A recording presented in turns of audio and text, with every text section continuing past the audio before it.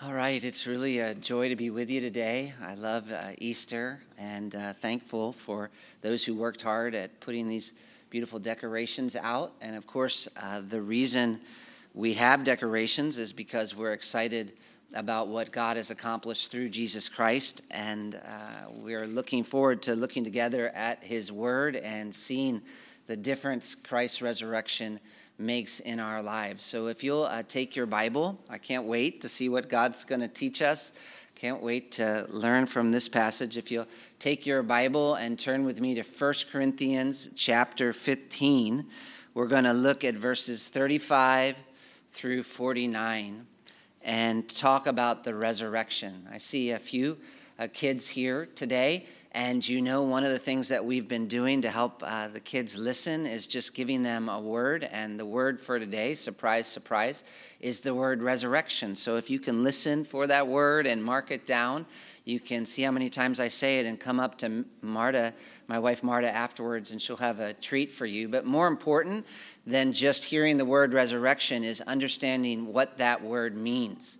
And so even parents, as you go home today, why don't you ask your children, what do you think the resurrection means? And what difference does the resurrection make? Because that's really what we want to talk about today. We want to talk about the resurrection and the significance of the resurrection. And I know that it's Easter, and so you probably expect me to talk about that. And you may even be expecting me to talk about 1 Corinthians chapter 15, because this is kind of the big resurrection chapter in the scripture. There are a lot of great passages on the resurrection, obviously, but this chapter has it all. It's this big, old, glorious defense of the resurrection, and not of Jesus's resurrection so much, actually. That was not under debate. It was assumed, but our resurrection, really. That's the point here. Jesus rose from the dead, so we will too, which of course is something that we talk about at Easter, at church at least. Jesus' resurrection and our resurrection, and hopefully not just at Easter. That's something that we should be talking about like all the time, because it is good news. And I think it is especially important for us to be talking about after a year like this one, because it's been a hard year, honestly. And we've been confronted with the reality of death probably more than most years. Or if not more, at least you can say that it's been harder for us to ignore, because in our culture, that's generally how we like to deal with death. Like if we just don't think about it, it will somehow go away. But obviously, it won't go away. And it's scary, death. I notice that some people say, I'm not scared of death. I'm more scared of the process of dying. But I don't know. I think death is actually kind of scary in and of itself. It's scary. You go to a funeral and watch as they lower the body down into the grave. That's scary. And yet that's reality. Aren't you glad you came to church on Easter Sunday? Welcome. But it's reality. I have this funny habit of watching old television shows with my family, and whenever we watch an old television show, I Google who is still alive in the cast.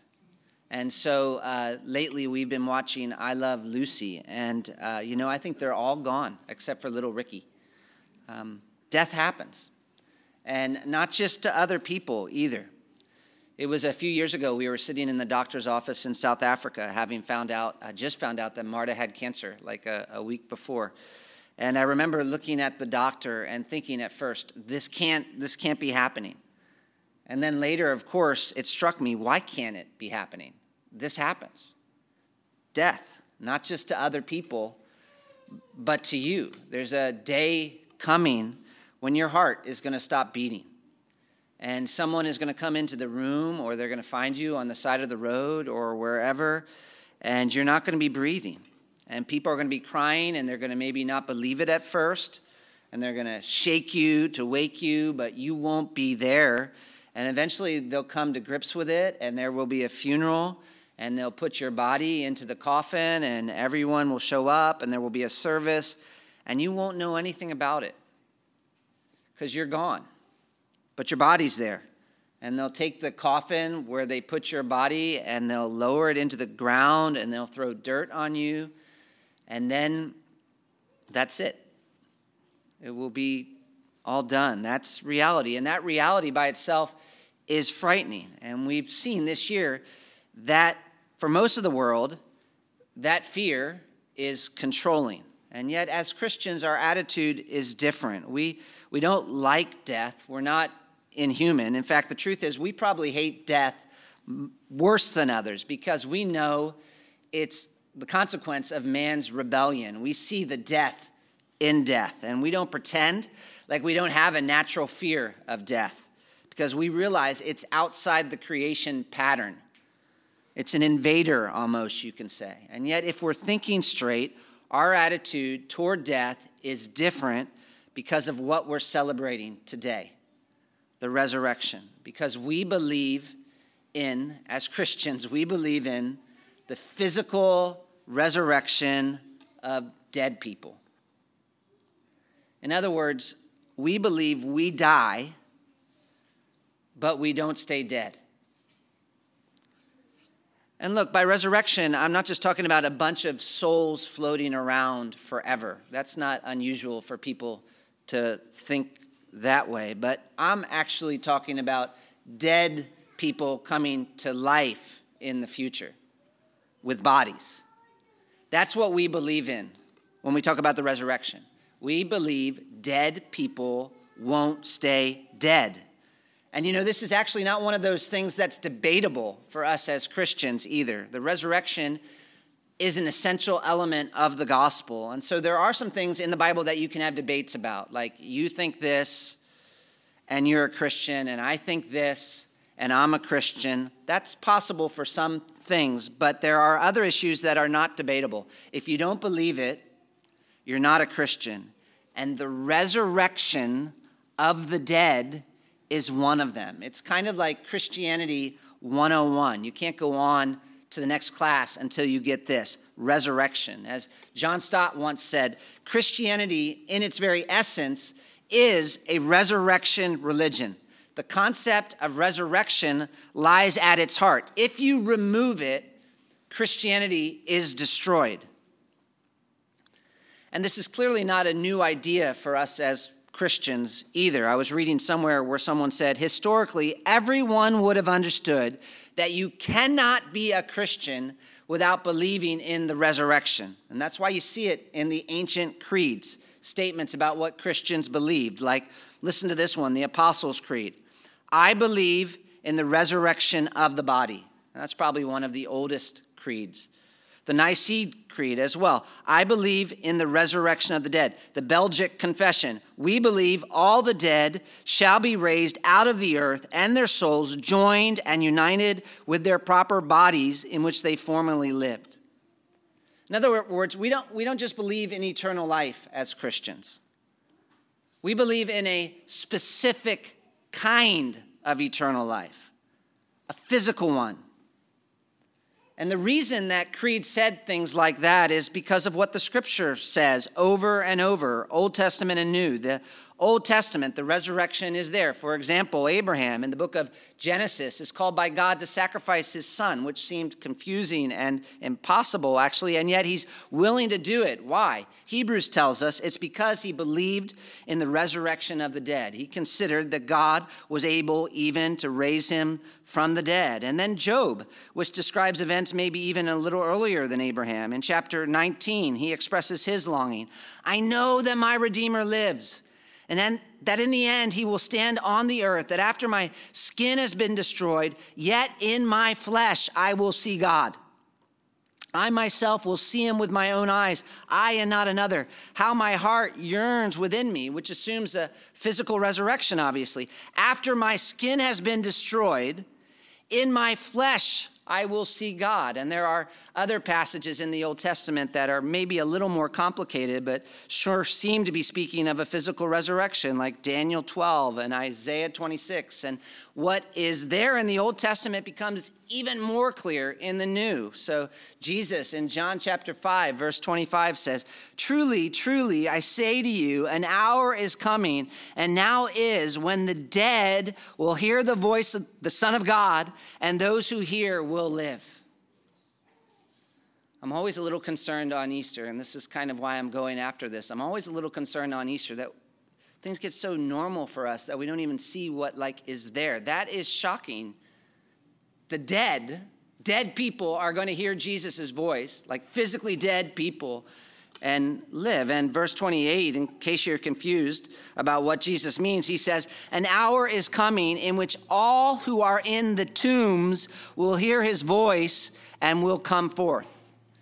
Then he promises in John chapter 6, "No one can come to me unless the Father who sent me draws him, and I will raise him up on the last day." And it's not just the Old Testament and Jesus, it's Paul, it's Peter, it's everywhere. The future resurrection of the body is something that is so basic to the Christian that you could say it's fundamental, it's essential. If you take it out, you're not a Christian anymore. And there's probably no place in the Bible that stresses how important the resurrection of the body is to the whole Christian faith than 1 Corinthians chapter 15. This is the place where Paul takes this doctrine and bold prints it and draws a line in the sand. You absolutely must believe in the resurrection of the dead. And he has to do that because there were people in the church there in Corinth who are wondering whether this really was possible. Could there actually be a physical bodily resurrection? And Paul's writing the Corinthians, and he's like, you cannot mess this up. You cannot miss this. And so he begins the chapter by stressing its importance. He says it's of first importance, the resurrection. And there he's talking about the resurrection of Jesus. Verse 1, "Now I would remind you, brothers, of the gospel I preached to you, which you received, in which you stand, and by which you're being saved, if you hold fast to the word I preached to you, unless you believed in vain." That's how he starts. I want to remind you what I preached and what you accepted as true when you first believed, the truths in which you stand, and what will save you in the end, by which you're being saved, if you keep believing it. And Paul tells us what was at the core of that message, verse 3, "For I delivered to you as of first importance what I also received." Which reminds us again, this resurrection tradition is very, very early. It's so early.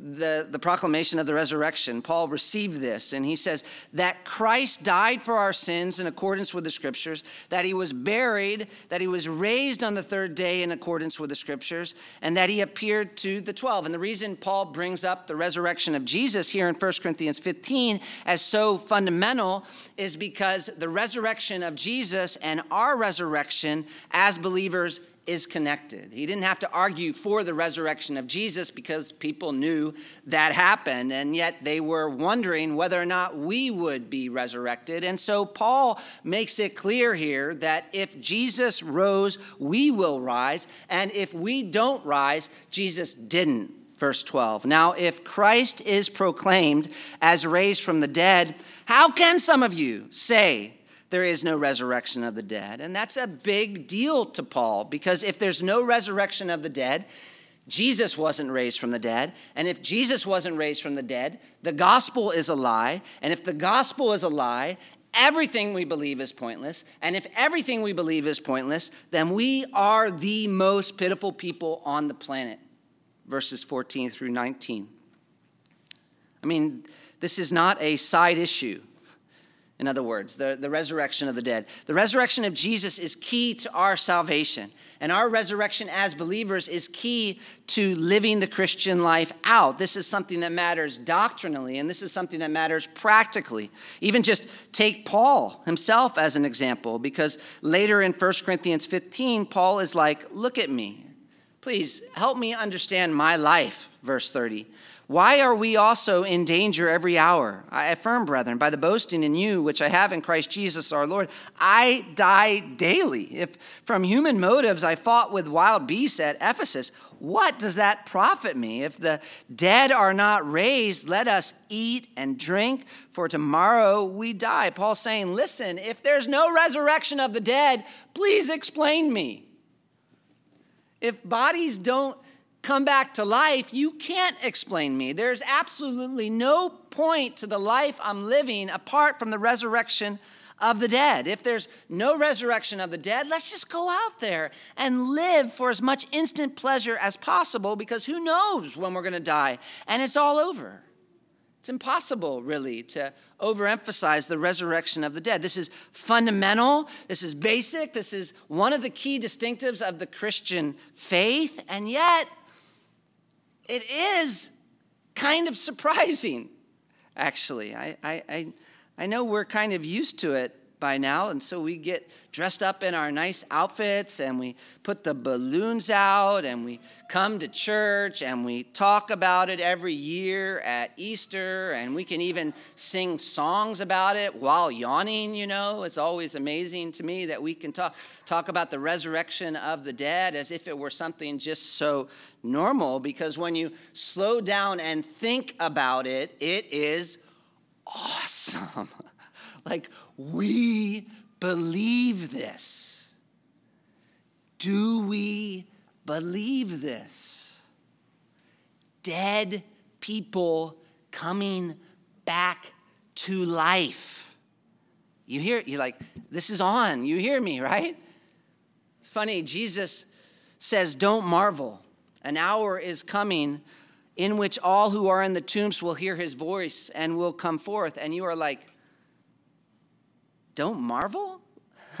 People in their tombs coming forth, that sounds like something you would marvel at. It's awesome, and it's not just like this interesting concept or theory either. It's huge, and it leads to some questions, really.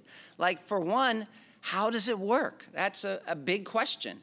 How does it work? Which is a question people have always been asking. It's not like the resurrection of the dead was ever easy to understand.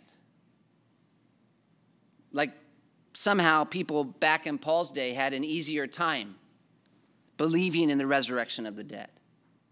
Like Paul sitting at coffee talking to some Roman senator about the resurrection, and he's like, the Roman senator, as he's sipping his coffee, oh, the resurrection of the dead, of course, of course. No, this was like always shocking. And it ended up getting attacked and mocked even. And not just from out and out non-Christians either, but from people who said they believed in God and who could understand maybe the spirit going on after a person died. That has never really been controversial, the idea of the spirit going on after a person died, but not a physical bodily resurrection. That was the part that has always been hard, which is part of why Paul writes 1 Corinthians 15, 35 through 49, which is the passage I want us to look at today, 1 Corinthians 15, 35 through 49, which begins with a question. But someone will ask, Paul says in verse 35. And he's anticipating how someone might respond to what he's talking about.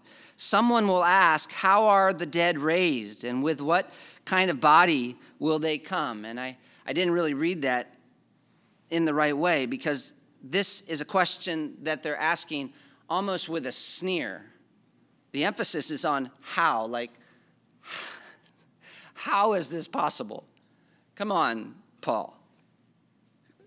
Seriously, we can't even imagine such a thing. Someone once paraphrased this verse. Can we conceive of such a thing? We cannot be expected to believe what is impossible and inconceivable. For one thing, what kind of bodies are dead people going to come out of the ground with? It's like, Paul, you know how death works, right? And I don't know if you've ever asked questions like that, but I think if you haven't, you probably should. Not mocking, of course, but stand in front of a grave sometime. Death is coming for you. It is hunting you down. It is relentless. You can keep running, but every time you look back, death is there. It doesn't grow tired. And so you need to think, if there is a resurrection, how is that going to happen? I mean, how can you believe that? And what's it going to be like? Those are important kinds of questions. We need to know, this is why I believe this, and this is what I believe. And I want to walk you through Paul's answer because, first of all, he defends the resurrection in verses 36 through 38. This is how we know it's going to happen. And then he describes the resurrection body in verses 39 and following. This is what it's going to be like. 1, he defends the resurrection, and 2, he describes the resurrection, and he begins by putting doubters of the resurrection in their place. Verse 36, you fool, you foolish person. And he begins to defend the resurrection like that, saying basically, let me show you how silly this question you're asking really is, because Paul's not intimidated by doubters. You know, we're kind of trained to always think of doubters as so intellectual and all of their doubts as being so sophisticated. But one reason Paul is not intimidated by these people asking these questions is because most of the time when people are attacking scriptural realities, it's not so much an intellectual problem as it is a heart problem. And so their attacks are often less sophisticated than you think they would be. And to demonstrate that, Paul uses a simple illustration from nature. He says, what you sow doesn't come to life unless it dies. And he's talking about a seed, obviously. And this isn't so much like this big, long, technical, scientific argument as it is a simple analogy from the way we observe things to work in the world already. So these people are acting like the resurrection is this totally new category, and it's like this completely out-of-the-box scenario. And Paul's like, actually, you just need to look around a little at nature and think a little, because we have analogies. God in this physical world has sort of embedded so many analogies to biblical truths. And one of those is this seed. How is it going to become a tree? It has to go into the ground, right? And in a sense, stop living as a seed. So obviously, you hold the seed in your hand, and it's not going to become a tree, fortunately. It's got to go into the ground and die, you could say. You've got to bury it. And really, it's kind of amazing if you step back and imagine not knowing how a seed worked. So maybe you are Adam or Eve, way back at the beginning of the world, and you're standing with one of the angels, and I'm making this up, but he has this little itty-bitty seed in his hand, like his little angel, or big angel hand, and he says, let me tell you something, Adam, just wait. This little itty-bitty seed is going to grow into a giant tree. And if you're Adam or Eve, you're going to say, how? And the angel says, here's what you need to do. You need to bury it in the ground. And if you didn't know about seeds, you would think the angel was crazy. There's no way that can become a tree. How does that work? Like if someone asked you, if you didn't know and you never saw it happen before, and someone asked you, how do you get a tree? How would you think it worked? If you were me, at least, you would probably think, well, you start with a tree. Put the tree into the ground, and a tree comes out. But Paul says no, verse 37, and that which you sow, you do not sow the body which is to be, but a bare grain, perhaps of wheat or something else. So here, you're mocking the idea of a resurrection, and you're like, what kind of body are we going to have, Paul? And Paul says, you know just from nature, when you plant a tree, you don't go out and plant the full-grown tree. You don't sow the body which is to be, you sow the seed. And then what happens? How does it go from a tree, seed to a tree? And I'm, again, not asking you to describe the whole scientific process, because I know probably some of you actually could. I got a little bored in botany class myself, but maybe you could describe the whole scientific process, but that's not really the question. The question is, what is behind the scientific process? How did that transformation take place? Verse 38, it's God. But God gives it a body as he's chosen, and to each kind of seed its own body. And this is important. It's God who does this. And it's important because sometimes we think if we can explain something scientifically, that means we understand it.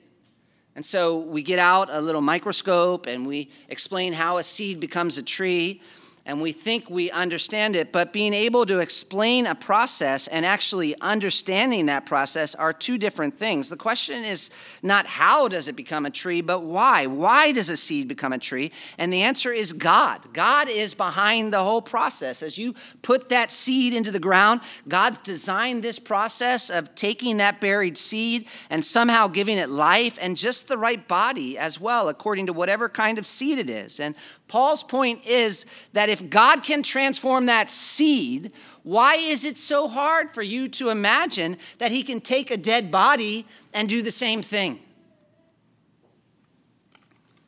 And so it's kind of like if you're wondering, is the resurrection possible? I am so scientific.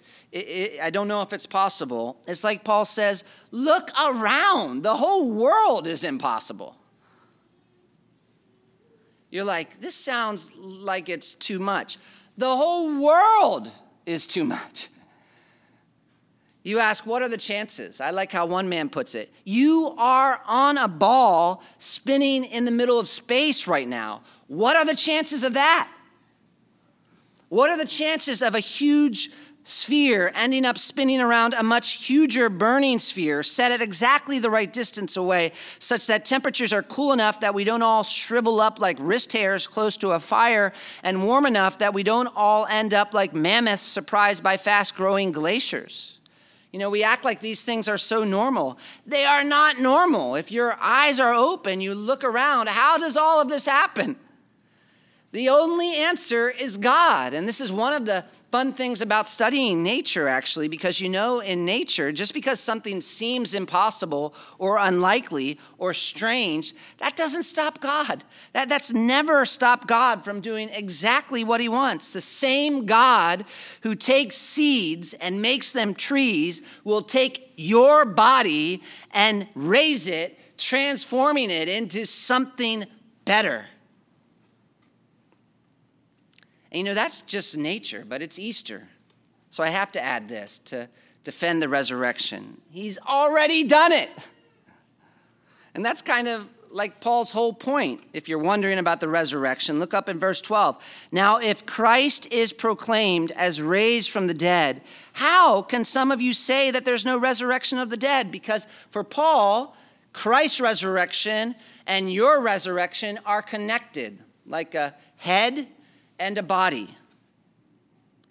So it's kind of like, say you're at a funeral and you're looking at someone who's dead. The person is dead.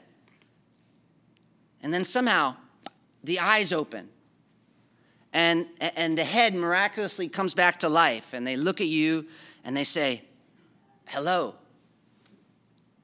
If the head is alive, are you going to wonder about the body? Or take it a step further, and this is even harder to imagine, I know, but imagine it's your friend who did it. You're there, and he says, I'm going to raise this guy from the dead.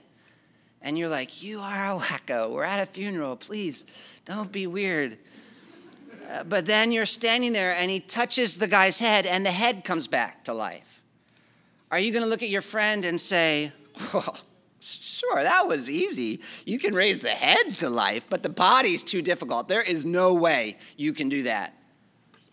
No, obviously not. And so one reason we make such a big deal every year about God raising Jesus from the dead is because he's our head.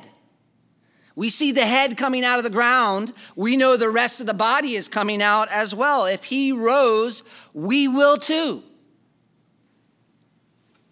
But how exactly?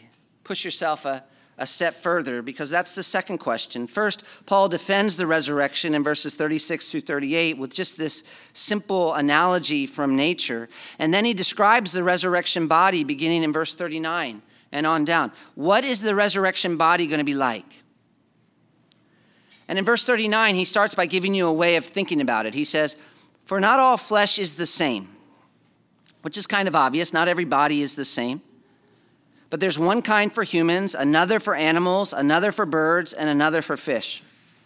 Fortunately, Men, animals, fish, birds, we all have different kinds of bodies. If we watch one of those commercials on TV where they mix up the bodies, the human body and an animal body, that's strange. We have different bodies, and we're glad. And that's also true for things up in the sky and things on earth as well. Verse 40, there are heavenly bodies and earthly bodies, but the glory of the heavenly is of one kind, and the glory of the earthly is another. And so if you look at the universe, God gives different bodies to different things, and he gives each the kind of body they need to do what they're supposed to. Verse 41, Paul explains, there is one glory of the sun, and another glory of the moon, and another glory of the stars, for star differs from star in glory. And there's a reason behind all that. It's not random. He doesn't sometimes give the stars a body of a dog, for example. That would have been the wrong body. And he doesn't give dogs the body of a star either, because that would keep it from doing what it needs to do. And verse 42, so it is with the resurrection of the dead. And so it is what? So it is, just as, in other words, just as God has been designing bodies fitted for their purposes all these years, he is going to design a new kind of body for people who died. And it's going to be like the body we have now, but it's going to be different in some significant ways. And this is important. There's going to be continuity with these bodies, our bodies, and discontinuity. We will be the same, but we will also be very different.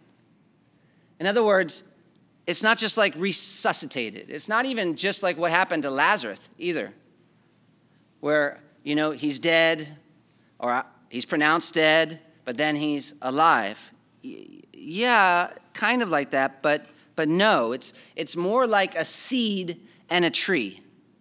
And because this is a little mysterious, Paul starts describing more specifically some of the differences in the verses that follow. And this should be thrilling for us as believers, because this is like literally the future you.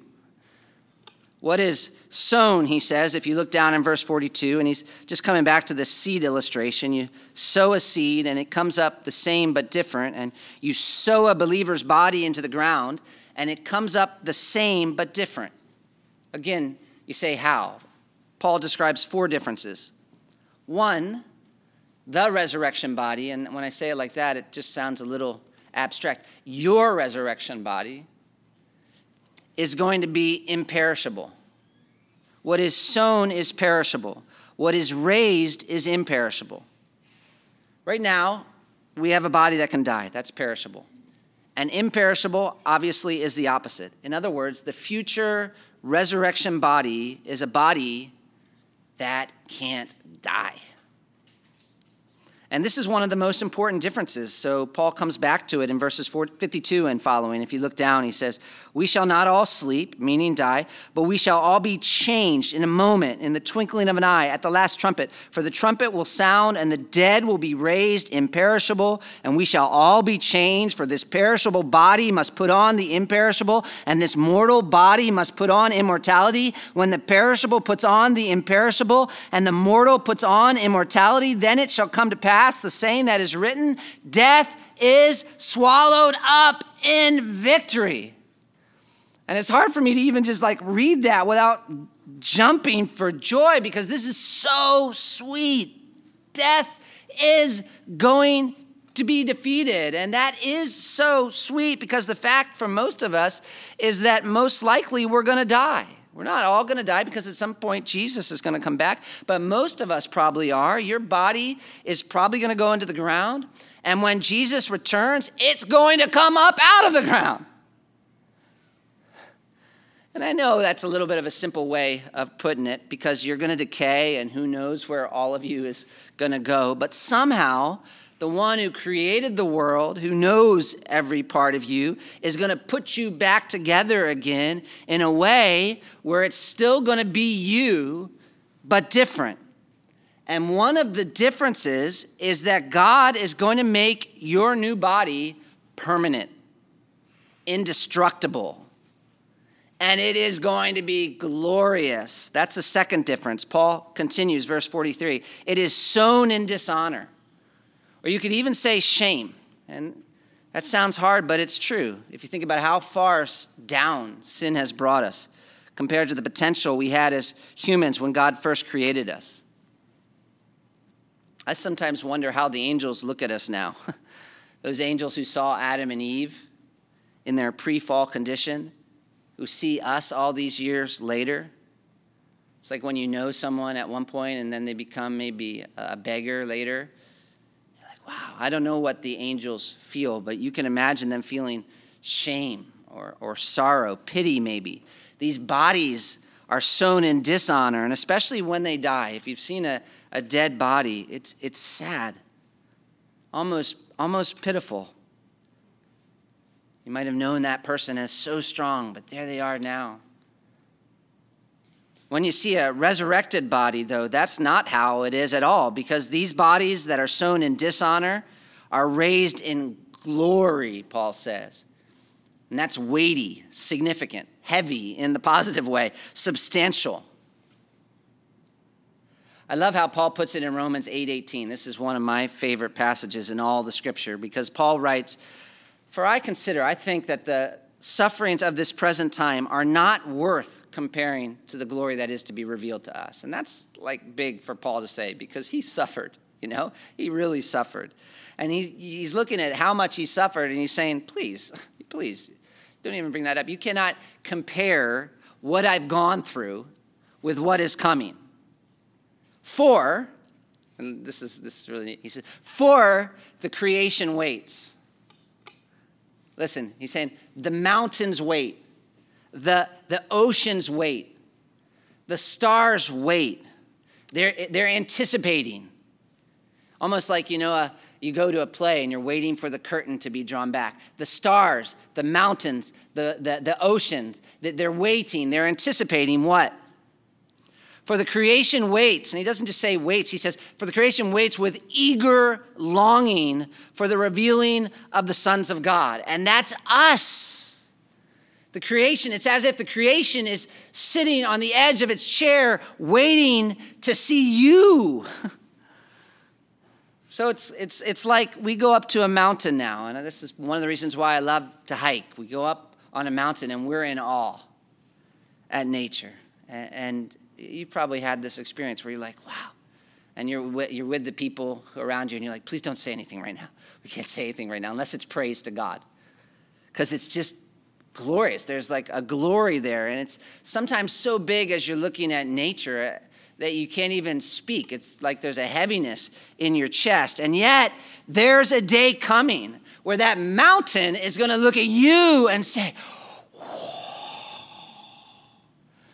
because of what God has made you, your resurrected body is going to be glorious. It is imperishable. It is glorious. It's holy. It's pure. It's perfect. This is a third difference. It is sown in weakness, Paul says. It is raised in power. And the word weakness is a little more difficult because it could mean a couple things, right? Like, what could weakness mean? One, there's physical weakness, and that's definitely true. If you compare us to nature, comparatively speaking, your body's probably not even as strong as a cockroach, or my body too, all of us actually.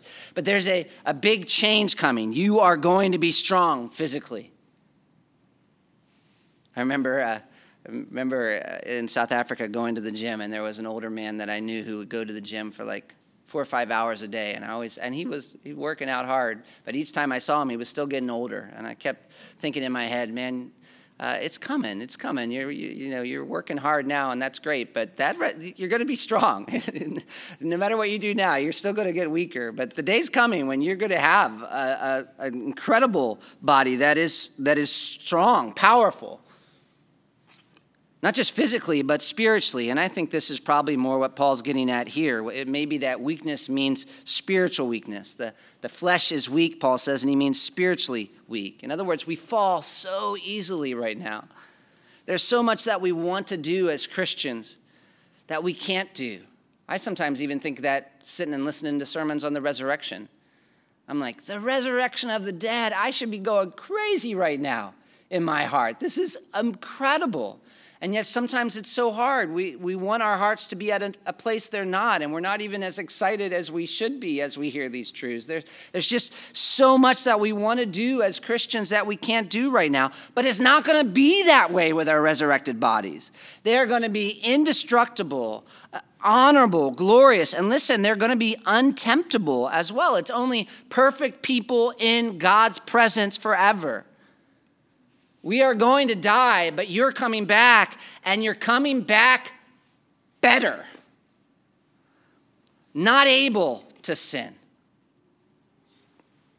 In other words, not perishable, not dishonorable, not weak, spiritual. Fourth, spiritual. Verse 44, it's sown a natural body. It is raised a spiritual body, which is a little confusing at first because you think, wait, does Paul mean our body now is physical, but the body we receive in the future isn't? Like, oh, we're not going to have physical bodies, they're going to be spiritual bodies. But if that's what you're thinking, slow down, because that doesn't really make sense, because there's no such thing as a body that is a spirit. A body is a body.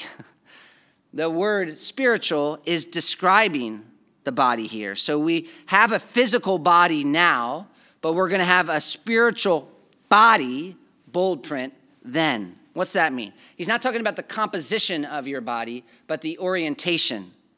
The word for spiritual here is not so much a word that describes the substance out of which something is made, but describes the force that is animating the thing in question. So if you want to see what Paul means, you could go back to 1 Corinthians chapter 2, verses 14 and 15, because he makes a contrast in this same book there. And what's the contrast? He says, 1 Corinthians 2:14, the natural person does not accept the things of the Spirit of God. And then he goes on to say, but he who is spiritual judges or discerns all things. And you see the contrast, right? A natural man doesn't accept. A spiritual man appraises. And so is Paul talking there about one person who has a body and the other who doesn't? Is he saying, if you have a body, sorry, you can't accept the things of the Spirit of God. But if you're like floating around like a spirit, you can. No. Instead, he's talking about a person who doesn't have the Spirit of God and another person who does. So if you fast forward to 1 Corinthians chapter 3, verse 1, then he's talking to Christians there, and you can look for the same contrast. He says, but I, brothers, could not speak to you as to spiritual people, but as to people of flesh. And so obviously Paul's not saying, I really wanted to speak to you like people who didn't have bodies, but I couldn't do that. That wouldn't make sense, right? He's saying, I could not speak to you as people whose lives were controlled by the Spirit. That's what it means to be spiritual. They were Christians, but at that point, they weren't being controlled by the Spirit, which helps us, I think, if we come back to chapter 15, when Paul says the body that is sown is natural or physical. He's talking about the orientation, and the body that is raised is spiritual. The contrast is not between one body that has flesh and the other that doesn't.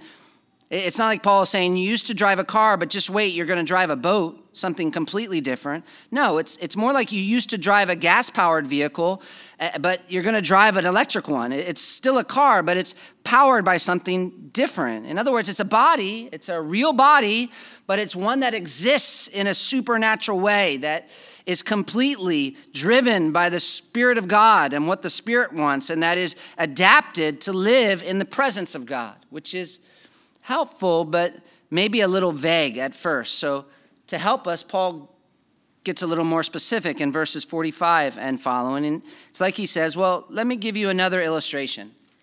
Think, if you're not understanding, think Adam and Jesus.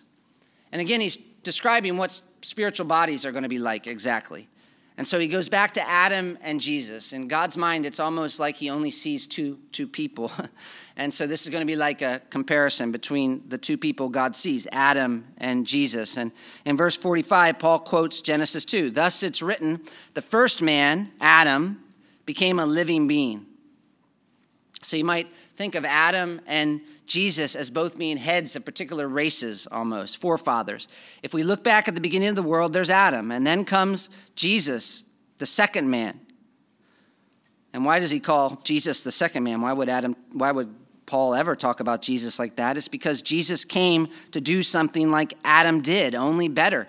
The last Adam, that is Jesus, Paul says, became a life-giving spirit. In other words, God created Adam and he gave Adam life, but God sent Jesus into this world in order to give life. And the life is the spiritual body that he's talking about. So obviously, we look at these bodies now that we have, and they come from Adam, and so they're like his body. We are his descendants. But the next body we get is going to be a body like Jesus's. That's what Paul's saying. And we don't get that when we're born because that's not the order God had in mind. Paul says in verse 46, but it's not the spiritual that's first, but the natural, and then the spiritual. And again, there's a spiritual body and a natural one. And so, again, what's the difference between the bodies? Paul's saying, think about the difference between Jesus' resurrected body and Adam's created one. Verse 47, the first man was from the earth, a man of dust. The second man is from heaven, and that's where Jesus came from, heaven. And so as was the man of dust, Adam, so also are those who are of the dust. And as is the man of heaven, so also are those of heaven. And what exactly is this body going to be like? Verse 49, just as we have borne the image of the man of dust, we shall also bear the image of the man of heaven. In the same way we have bodies like Adam now, we will have bodies like Jesus then. And I mean, I can't explain all of that, but it's awesome. Somehow your body is going to be like Jesus's resurrected body. That is the pattern. And does that mean it's going to look like Jesus's body exactly? Like we're all clones running around physically? No, because we don't all just look like Adam right now, but it's going to be the same nature as Jesus' body, the same kind of body. Listen to how Paul puts it in Philippians 3. You know this verse, but watch how exactly Jesus is going to transform our bodies. He says, but our citizenship is in heaven, and from it we await a Savior, the Lord Jesus Christ. Pause and wait for this. Who will transform our lowly body to be like his glorious body by the power that enables him to subject all things to himself.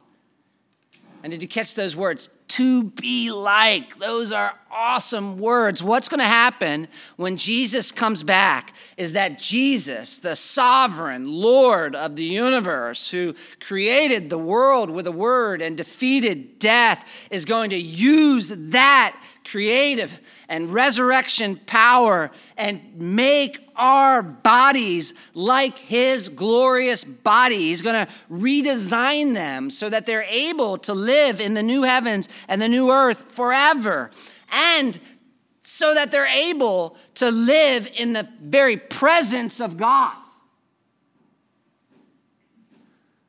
And you have to think about that, because that's part of why we have to have bodies that are different. Because what would happen to your body right now, the body you have, if you were in the special presence of God? What happened to that guy when he touched the ark? Read the book of Leviticus. There had to be all kinds of, you know what Leviticus is about, basically? Leviticus is about how to live with the holy God and not die. It's like when God moves in, his special presence dwells among you, it is dangerous.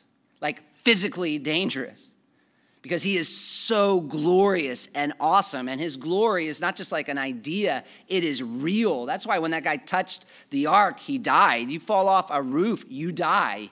God is glorious. And so you need a new body that is going to be able to dwell in the presence of God. And that's what Jesus is going to give you. It's going to be you, an imperishable you, a glorious you, a perfect you, a you designed for living with God forever. But you, still, the real you, a recognizable you, the same you. And we know that. We get glimpses that that's the way it is, for one thing, because Jesus calls people in heaven by name, the same name they had on earth, like Lazarus. Remember the story of the rich man and Lazarus? The rich man could recognize Lazarus. He had the same identity he had on earth. And so you, the things that make you, you, will still make you, you in heaven, only better. You're going to be a unique you. We won't all be alike. We won't all look alike in heaven. When Moses and Elijah appeared with Jesus on the Mount of Transfiguration, they were Moses and Elijah. They looked different, and the disciples could tell them apart. And I know that's only a glimpse, but it's a glimpse at least of the future. It gives us maybe a pattern that will continue. And in the book of Revelation, when John was looking at the multitude in heaven, he could tell the differences between tribe and nation. We're still going to be different races. I used to tell the church in Africa, you're so glad about that. We're going to still be different races. This is good. And there's going to be male and female in heaven as well. When Jesus appeared to the disciples, he was still a man. And you remember, he's an example of what the resurrected body is like. And so we can assume what's true of him will be true of the rest of us as well. And we could go on because the Bible does. It's going to be a physical you. The Bible talks about eating and drinking. It talks about feasts. And those who have looked carefully at what the Bible teaches even say it seems like our minds will still need to learn and grow and discover in eternity. But the thing that encourages me is that while all this is mind-blowing and we could kind of go on and on about how exactly is it going to be like, it's just awesome and thrilling. And yet what encourages me is that it's actually all just so basic.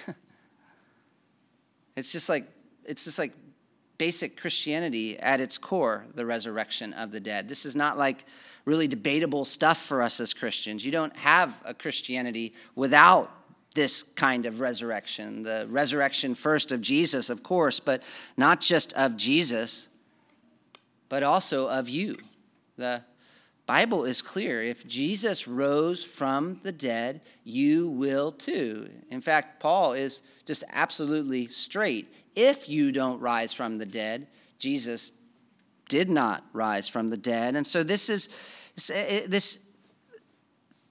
not just a philosophy or a way of life that we come week after week to talk about. It's Easter, that thing we do. This is not just sort of a little way to live a nice life. This is what we're talking about. This is good news about what God has done through Jesus. And I'm asking, first of all, do you believe it? Because I've been talking this whole time assuming that you're a Christian, but that's a big assumption to make, right? I know that you've been coming to church, and you know Easter, you know about the resurrection. But that's not my question. My question is, do you know Christ? And that's an important question. There's really no more important question in your life, because death is coming. We've seen that this year.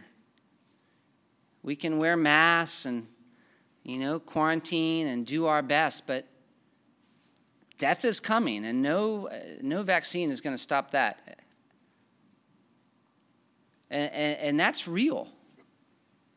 We can laugh, we can try to ignore it. That's real. This plane is crashing at some point. And that's scary. And yet you don't have to be controlled by fear, because Jesus defeated death. That is an historical event. And for those of you who are Christians, that's good news. But if you're not a Christian, it is not good news for you right now at all. And this is the part that's hard, but you need to hear it. You have broken God's law, and you deserve God's punishment. And what is God's punishment? Well, you get a little bit of a glimpse, all this death that we see, and yet this death is just a picture of the death, the judgment that is coming. Sin is serious, and all this death we see proves it. There is not just physical, momentary death. There is eternal death. There is a judgment of God upon sinners that is coming. And if you won't look to the Savior God's provided to save you, if you have to be your own Savior, if you keep shaking your fist at God, you won't be able to do anything about the death that's coming to you, and you won't be able to do anything about the sin either, because the day is coming. No matter how hard you try to pretend like it's not, when you'll die, just like the rest of us. And that's not even the scary part. That's not even the scary part.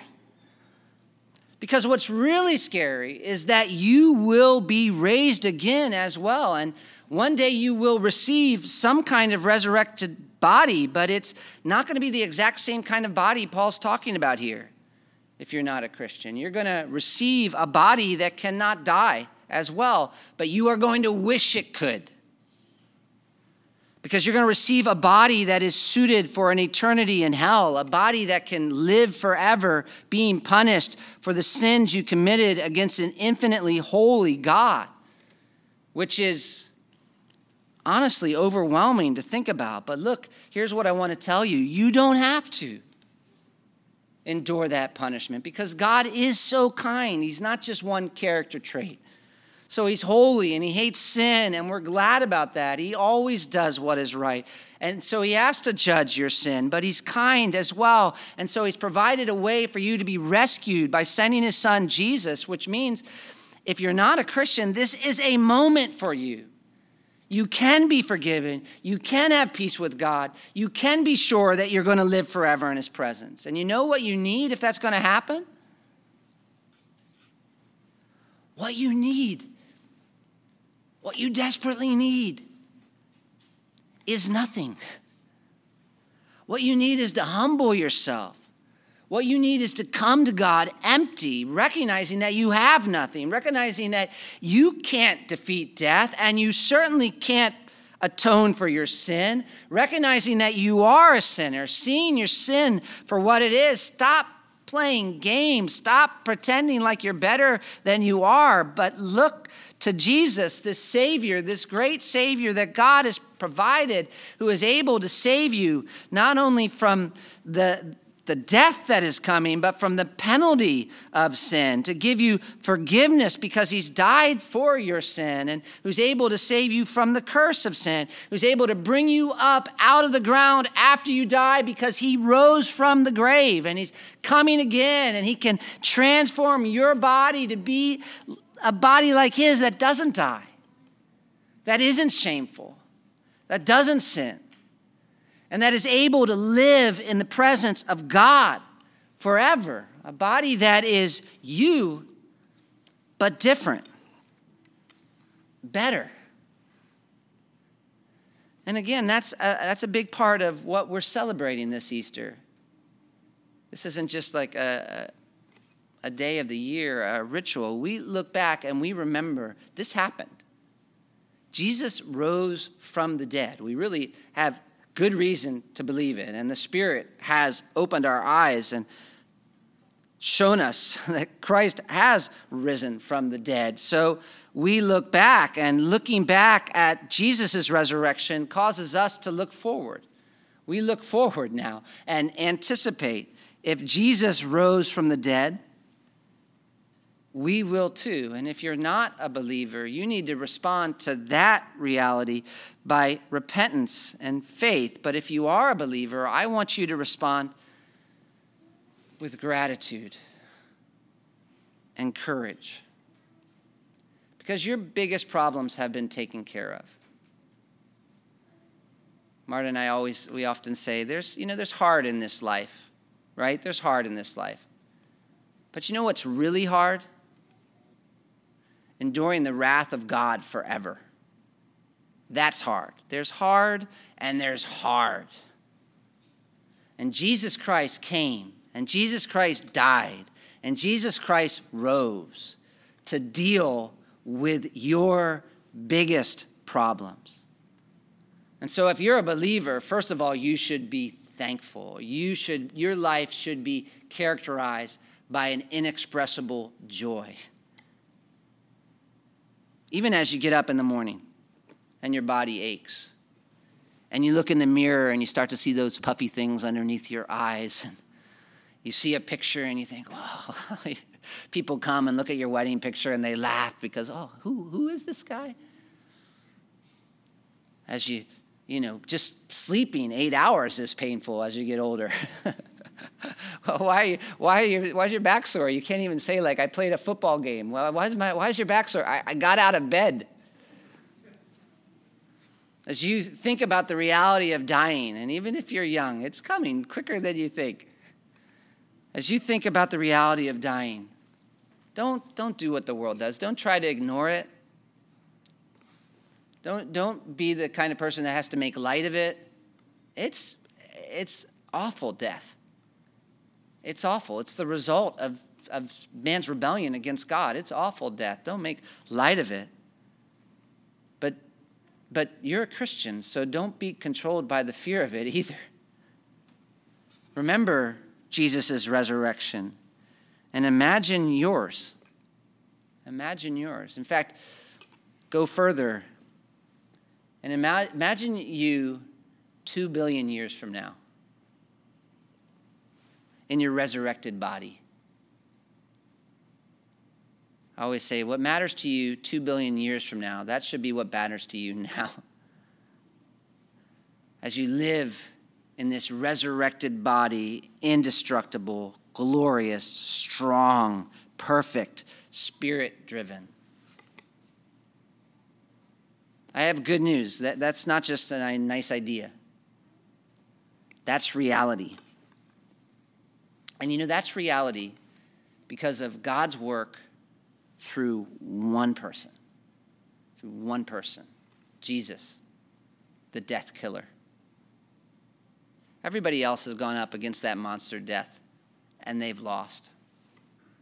There's only one man who went up against death and won. And that's our Savior, Jesus. Worship him. Let's pray. Father, what do we say again but thank you? And we say, help. Help us. You've done so much for us through Jesus.